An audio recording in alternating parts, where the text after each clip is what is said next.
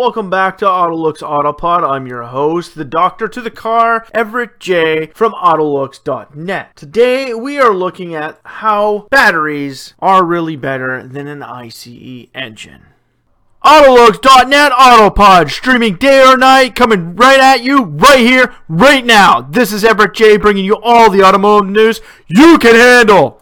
No, we're not joking. We want to take a look and see how people believe that a battery can be better than an internal combustion engine. Let's take a look at the back history of this thing. Battery technology, if you take a look way back. Let's take a look back. We're traveling all the way back to 1915. 1915, batteries were used in automobiles. Well, why were battery vehicles around, but they seem to have disappeared? Well, they disappeared because internal combustion engines became more mainstay and petroleum became cheap and widely available. And they've helped build the infrastructure for the petroleum. J.D. Rockefeller helped push this thing, helped make it great, and helped put the world into the petroleum-powered internal combustion engine vehicle. Now, electric cars from back then used for your wife. I'm not being sexist. You can go check history on this. Battery-powered vehicles were used for your wife to go back and forth to town to pick up things. If you were rich and you could afford more than one vehicle, way back in the day, in 1915, you would buy a secondary vehicle, an electric vehicle. Why would you buy an electric vehicle for your wife instead of an internal combustion engine vehicle? One main purpose. 1915, cars had cranks. Cars were dirty, and there were no windshields or anything like that, right? Electric cars moved a lot slower, were a lot easier to start, and a lot easier to operate. You gotta remember, back in the time, 1915, women were still secondary citizens to men. It was the wife's thing to take care of the kids, to cook the meals, to do all that crap. Not like today. Not like today where my wife goes to work, I go to work. We all work. We all work as a team, we all share responsibilities. But back then it was a little bit of a different thing. So you bought this electric car for your wife to go back and forth to town. You bought it for her so she wouldn't get dirty. She wouldn't have to worry about any issues or going super fast to get, her dress and everything all dirty. Well, along came the petroleum industry, which slowly started to push the electric industry out. Started to kill it off. Eventually, big petroleum corporations ended the fate of the electric car because electric car companies just couldn't compete. Their vehicles were slow. Their vehicles were hard to find charging stations. They were just becoming more of an issue for the world. Now, fast forward back into the 60s and 70s, when the electric car starts to come around, when petroleum starts to become a little bit more scarce, like the early 70s, the oil embargo placed in North America. Now, electric cars weren't thought of again. There were people kind of thinking about them, but not totally. Now, we're going to skip ahead again to 1996, General Motors. They say, hey, we can do this again. We can help with the world on an electric course. Let's create the EV1, but we're only going to put it on a leasing program. Why? Because if somebody comes back with a higher payout and says, hey, you can't make an electric industry, we'll take it. We'll take back the cars, we'll crush them, and blame it on something else. Now, along comes this man named Elon Musk, who was a major financial benefactor to a group of guys who built the first Tesla Roadster. Now, this Tesla Roadster was a great invention. It uses a skateboard platform with lithium-ion batteries. You could charge quicker than anything we have ever seen before. Hell, the original EV1 would take up to 8 hours to charge, and you would only get about 60 miles out of the thing. Now, this Tesla can be fully charged in 8 to 12 hours, but you would get upwards of 300 miles per charge. A lot more than that EV1. Sure, it still takes about the same amount of time, but we don't really have to worry about how far to go. I can actually go to the next city closest to me, which is over 100 kilometers away. My Tesla will make it all the way there and all the way back without being recharged, as long as I start this system. Now, we're getting back into the thing about why we were talking about how batteries really are better than an ICE engine. Well, fancy me, you come to go on the internet and you'll find out about crashes involving electric powered vehicles. Now, really, are they good? A battery does break down over time. Think about it. Your remote you use to power your television, or in my case, let's just say the mouse that is right in front of me. Sure, I only refill, I constantly use my mouse every single day for, this thing's moving around for up to 4 hours a day in my home office. Constantly. And that battery will last me. Now, battery power has come a long way, but that battery will last me a few months, like 6 to 8 months. It'll last me, and then all of a sudden it loses its power and has to be thrown out. Now, if it was a rechargeable one, we've all gone through them. I grew up with rechargeable batteries at home. Why? We didn't have a ton of money, so my parents bought rechargeable ones. They paid the extra bit of money to buy rechargeable ones with the pack, so that we only had to buy those batteries for our remote control vehicles once. But what happens to those batteries over time? You charge them, they degrade, you start losing mileage. Batteries always have an issue with working in very cold situations, and under heavy usage, they heat up. There lies in the biggest problem concerning the battery industry for the electric car industry. Heat dissipation. Yes, we're starting to see hypercars, electric hybrid supercars coming out in the world, pushing the envelope of these lithium-ion batteries to the max in heavy usage situations. How's that going to affect that battery? When it overheats, you add some fans, you add some cooling ducts. Yeah, you can create all these things to help them cool them. It's great for a supercar. But when it comes to your home-based sedan as a Tesla Model S, Model 3, Model X, start moving into Lucid Motors, Faraday Future, where can you put all of those ports? Hell, just look at the Rivian truck. Take a look at it. Does it have ports? Does it have any air ducts, any front diffusers, any splitters, side canards, anything that diverts cold air over top of that battery system? No. It rides underneath the vehicle. Yes, they try and create a front end that gets slammed with the air moving around it and tries to force it as much as it can underneath the vehicle. Of course, this causes a bit of lift underneath of it. Really isn't good for driving in snow. With all you truck people need to realize that lift is always working against you, especially in snow. Now, not properly cooling these systems, what happens to a battery when it overheats? It can spontaneously combust. Something that if you go onto YouTube, you can find videos of Model S's burning to the ground. Oh, there was a rollover not recently in Florida where the guy lost control of his vehicle, spun out, and the vehicle caught fire. He couldn't even be saved because the fire was too hot, and even by the time the emergency crews got there, they couldn't even put it out enough to cool it to get his body out of the vehicle. Now that's something we have to look forward to. You want an electric car? Well, we better start thinking about systems and ways to start cooling it. And with the Model 3 about to come out, with its $35,000 model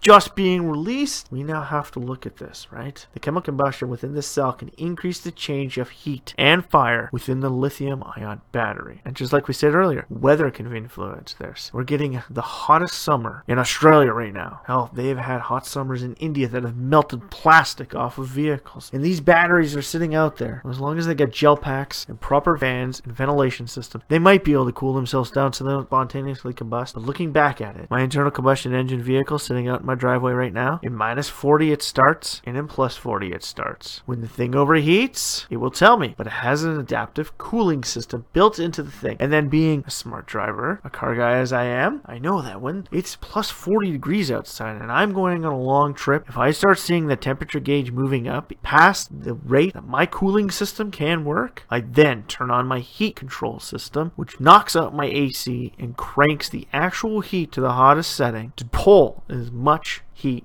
out of my engine. Now, you can slightly do that with a battery-powered vehicle, but in the end, its cooling system is its major downfall. When it's not properly contained and not properly cooled, it's susceptible to real-world heat and environmental damage. Think about that. A battery. Everybody's concerned about a hydrogen vehicle. Ooh, it's a hydrogen bomb. It's gonna blow up. No, it's not. A hydrogen vehicle uses the fuel cell stack in the back of the vehicle, which has been proven by BMW, by Mercedes, that they can drop it from thousands of feet up in the air to have a crash land on solid granite, and it will not even crack the face of the fuel cell stack, releasing any of the combustible material within it. No, we are not promoting hydrogen, and we're not saying electric cars are bad, but you have to remember, just like the laptop that's right in front of me right now, if I put my hand underneath of it, it is getting warm. If I sit here for a long enough time with it on my lap in an improper area where it doesn't properly ventilate, it will get warm. And what will eventually happen? It'll get warm. My power system will get warm. My lap will get warm. And if I leave it for a long enough period of time, that thing will either melt, malfunction, or spontaneously combust. That's what people need to realize about the battery system compared to an ICE. We're not saying that an ICE is a better system, but the system design behind it has been tried and tested for over a century. It is proven that even under the worst situations, whether it be searing heat or a massive drop in temperature, it can handle what is thrown at it. And we know that firsthand because over 4.5 hours north of myself is General Motors Northern Test Facility. And if you have ever seen those freezers and bake ovens that they have inside of that, they test these things to the max. And it is something that a Chevy Volt was never pushed through. Now, should we be really going after an EV world and have tons and tons of electric vehicles that spontaneously combust? And think about it, even after those vehicles slowly disintegrate and fall apart, it can take up to 2 days before a fire department can fully get that inflamed vehicle under control. Look at the reports on these things. It is not a joke. It can spontaneously combust. The batteries within these vehicles can spontaneously combust if they are improperly maintained. Now, a proper system to help with this, because you got to remember, with the $35,000 Tesla, we're allowing entry-level people to buy these vehicles. And if anything has taught me about the world today, that it is very scary when it comes to automobile ownership, considering the fact that when I was born in the 80s, there was only about 2 out of every 10 people out there on the road who didn't know how to change a tire on a car. Now that is completely flipped, and you're lucky if you can get 2 out of 10 people who know how to change a tire on a car. And it's one of the most simplest tasks you can do in an automobile, next to actually putting gas in it. And people don't know how to do it. So now you're allowing people to drive these electric vehicles, to improperly maintain these electric batteries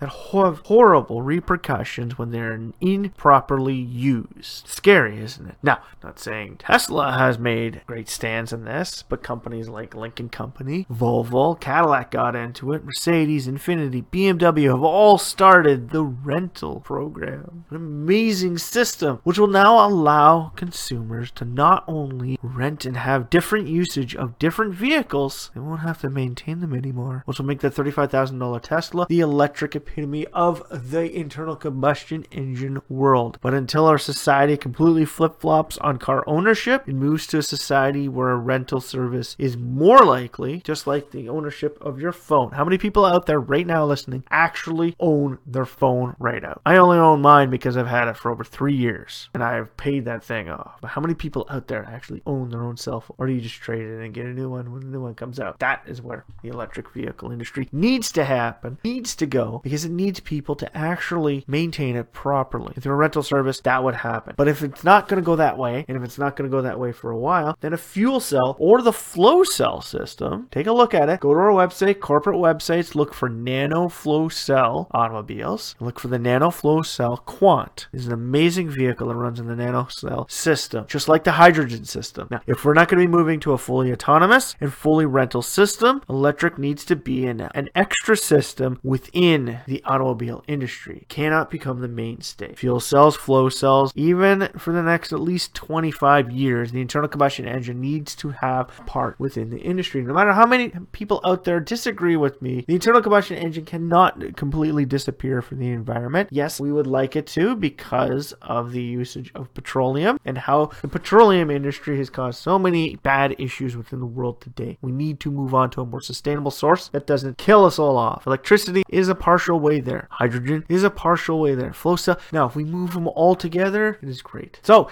in closing, think about that. Think about those YouTube videos. Think about that man who rolled his car in Florida, got trapped in it unconsciously, and could not be saved because his battery kept igniting and it created a flame system so powerful that people couldn't even save him. And his vehicle reignited for up to 2 days after they brought it to the impound yard. So, are electric batteries really the wave of the future for our vehicles? Under certain conditions, they are. But when you compare it to an internal combustion engine and how far we have come within that system and its cooling and adaptive technology to the environments around us, the electric car still has a long way to go before it can finally beat it into submission. It's only been well over a decade right now, and you're fighting a mega power that has over 100 years of history behind it. So all the best to the electric industry, all the best to the battery systems, and we all hope we can get this cooling system under under control before electric cars become mainstay in the world. This is Dr. Everett J. of the automobile industry of Autolux.net signing off, saying, hey, keep an eye out. Follow us on our YouTube, Twitter, Facebook, Instagram, and LinkedIn pages. Or just hell, check out our website, www.autolux.net. Take a run over to the corporate website, find your favorite company, and go to their site to see what they have to offer as well. And while you're on our website, read some of our blogs, check out some of our podcasts, and see how well the industry is rated against each other. This is Everett J signing off, saying, hey, strap yourself in for this one fun wild ride from Autolux.net.